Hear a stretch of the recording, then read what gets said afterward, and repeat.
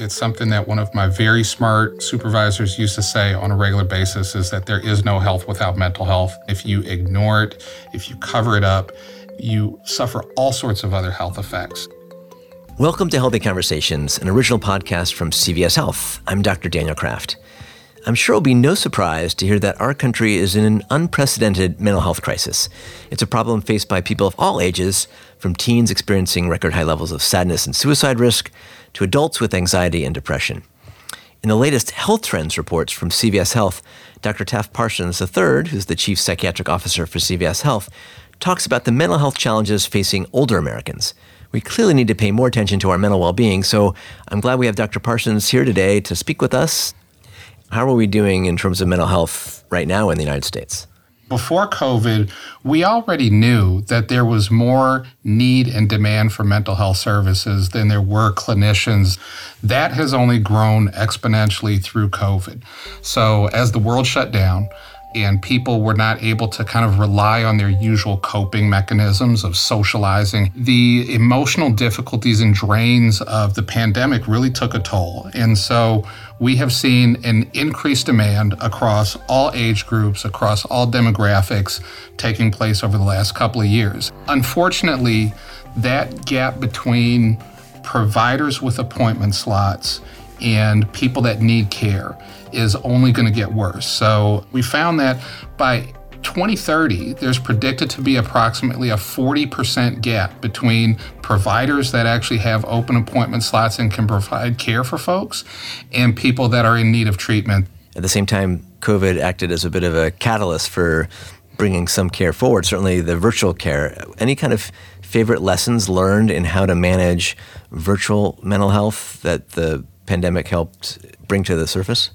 In 2019, CVS provided about a little under 200,000 visits for all of our members, customers, patients in all various settings. So since the pandemic started, we've done over 30 million visits in the last 3 years. It's just really grown exponentially. And so what we think actually happened is that as the world shut down and people were kind of forced to have that first experience, what people found is that they kind of like it. The care is very good, and it's way more convenient than going in person. You don't have to kind of get in traffic and drive over to a clinic. You don't have to sit in a waiting room. And so you can log on literally a few minutes before your appointment takes place, do the appointment, and get back to your life. To this day, across all of our different lines of business on the insurance side, somewhere between about 40 and 60% of all of our outpatient visits continue to be virtual visits. And do you have a view on how those have been integrated with new digital mental health apps, whether it's platforms like Wobot out of the Stanford Medical School, or ones that might even integrate wearable data to give insights maybe to your AI chatbot or to your psychologist or psychiatrist? We've seen a lot of new products coming into the space. Some are very person-based, and they use the technology just for the video connection, sort of like a Zoom call. The more digital AI sort of chat, that's for folks that have very mild to moderate illness, or they just have an issue that they're trying to work through. Others kind of leverage some sort of chat-based therapy.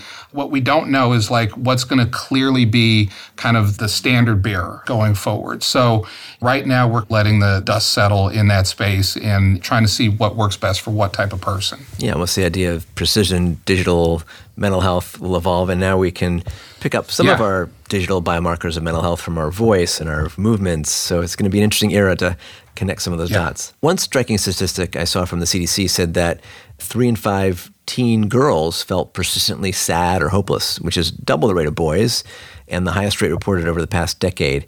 Do you have any insights about what's sort of driving this kind of worrisome statistic? They haven't had their kind of usual coping mechanisms. If you think about teenagers, they tend to be very social people.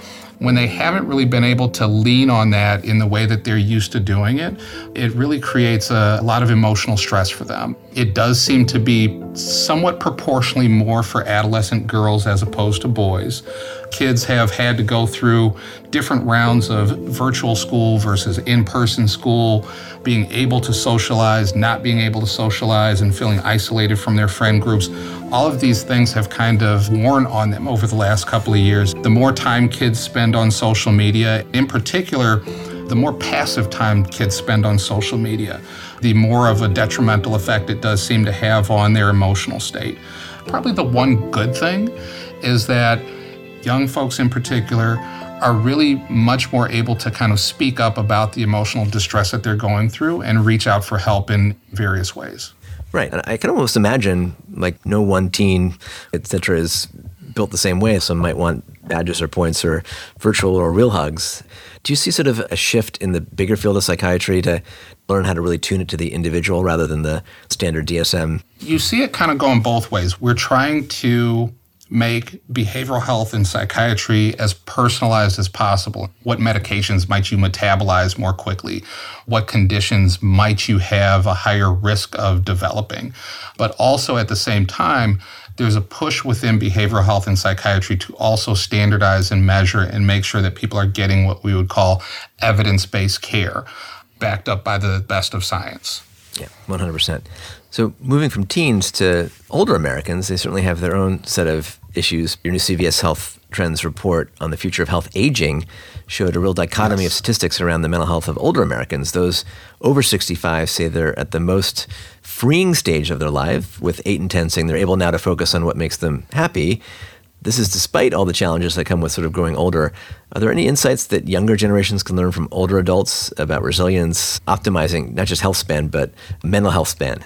So at the same time that like 95% of older Americans are saying that, they feel very good about their mental health and they're happy, a good 40% of their primary care physicians are very concerned about their older patients' mental health. There seems to be this split between kind of how they perceive their mental health versus how others are perceiving their mental health. I do know that as we look into the data within CVS, we do see very high prevalences of mental health disorders and needs. One of the encouraging things is that across all age groups, we are seeing an increased likelihood of folks kind of reaching out and actually getting into treatment. Even with our older Americans, they are kind of coming forward more and getting the treatment that they need at a higher rate.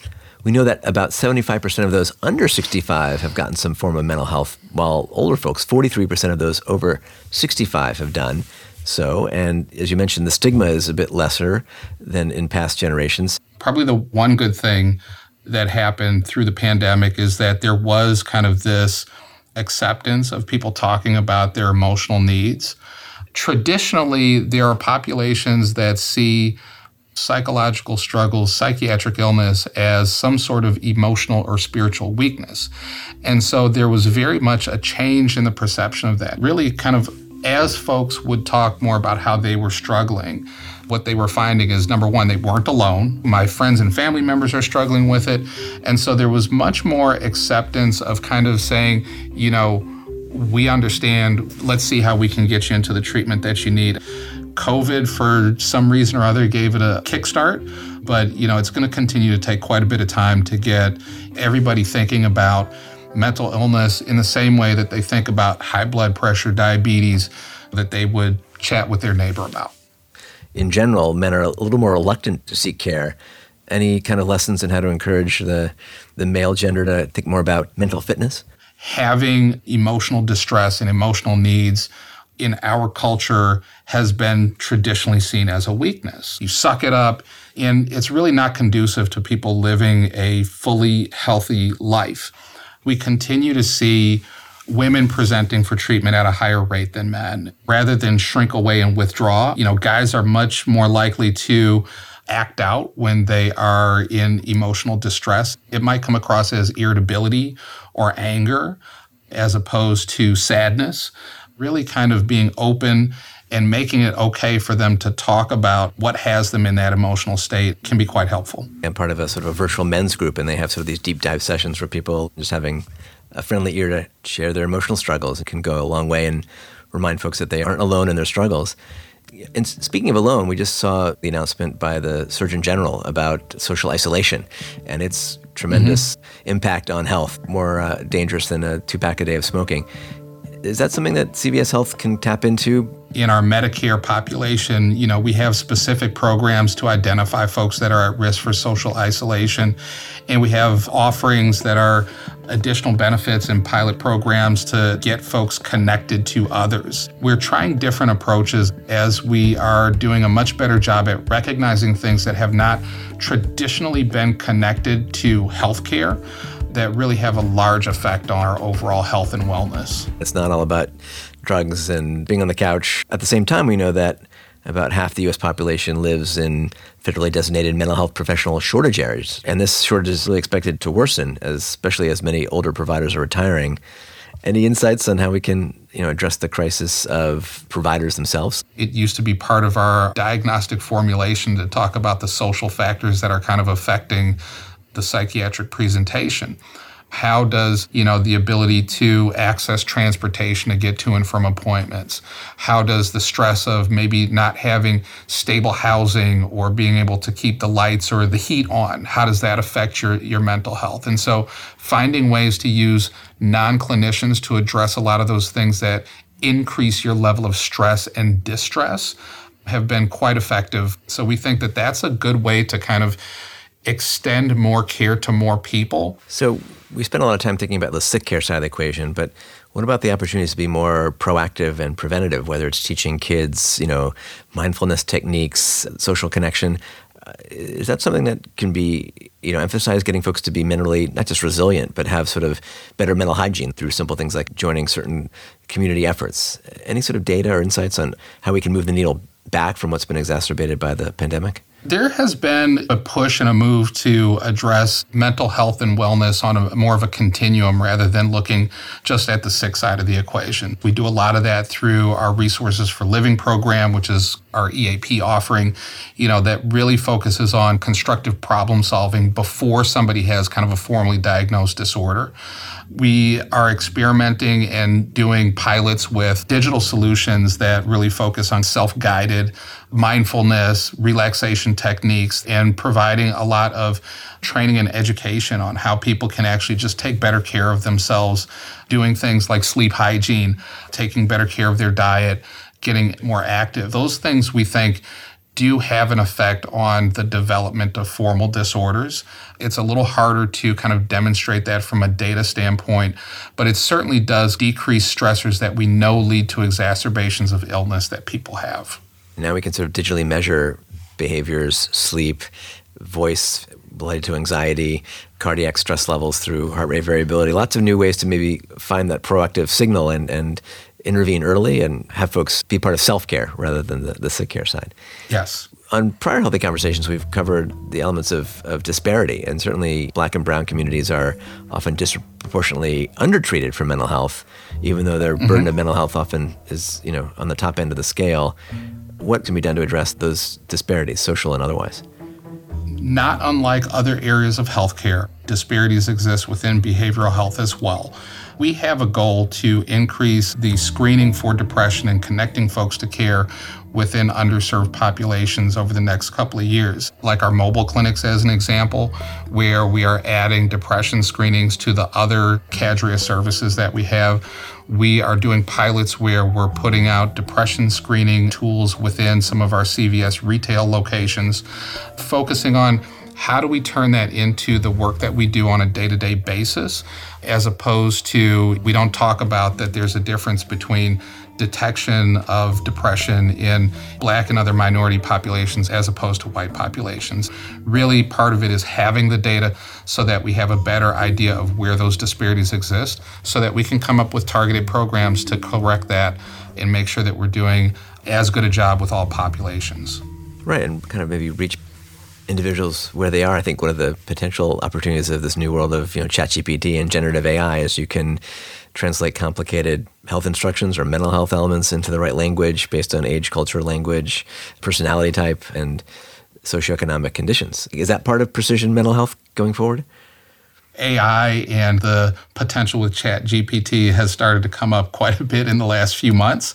It's not there yet. Does it have the capability to do those things? I think the answer is yes. I think that it's going to get much better at, kind of targeting folks that have historically been disadvantaged. I think that it's going to do a better job of coming up with how do you intervene in a culturally competent and appropriate way, really to engage more people in accessing care. Yeah, I think it's certainly imperfect today, but things are moving quickly. And I even saw a couple of years ago, the Veterans Administration had a health virtual bot, right, where it would look at the individual, their eye gaze, their voice, their tonality, and respond with pretty good interactions, whether it was around depression, anxiety.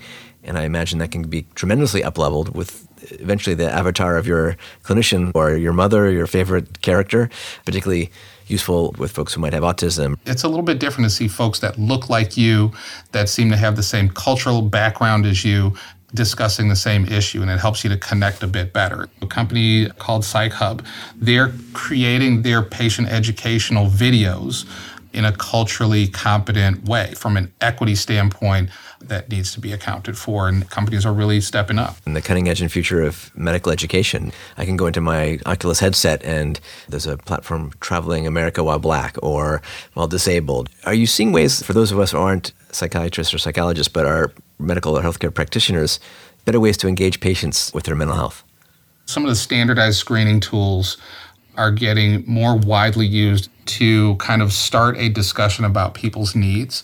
One of the areas where we see a lot of movement is in the primary care arena. When I trained, the family practice residents would come through for 1 month of psychiatric training on an inpatient service where they would essentially be doing evaluations for dementia versus delirium. It looked nothing like what they would eventually see in their own primary care practice. Up to about half of the people that come in on a day-to-day basis are actually coming in with some behavioral health need as part of that chief complaint. But over the last few years, we've seen a lot of push to screen for depression, for anxiety, that first and second line medication management, having a place to refer them for therapy. We're not there, but we're getting to the point in other specialties of medicine where they feel comfortable at least assessing for people's behavioral health needs. That is significant progress from, I'd like to say, not that long ago when I trained, but it's getting longer and longer every year. Speaking of supporting PCPs and other healthcare professionals, there's that old quote, physician heal thyself. And we've certainly seen burnout and mental health issues across healthcare workers, from physicians, pharmacists, physical therapists, and beyond. Any insights or work by CVS or others that you're aware of that is going to help, better address the mental health of healthcare providers? We've recognized clinician burnout as a very specific problem. And within CVS, we do provide a fair amount of actual care in a very specific way because, I'll say unfortunately, doctors, nurses, other clinicians are horrible patients. We are very much do as we say, not as we do. And we don't take good care of ourselves. And I think we used to be able to kind of white knuckle it through. What happened during COVID is it really kind of pushed us over a little bit of a tipping point. And so we've seen a lot of very highly qualified, very good clinicians thrown in the towel as everybody else around the country was losing friends, family members. People were very sick and in the hospital. Clinicians were having the same experience, but also having to go to work and take care of folks that looked like the people that they were concerned about. We are having some targeted programs really structured around how do you step back? How do you find ways to take care of yourself? How do you acknowledge the needs that you actually have?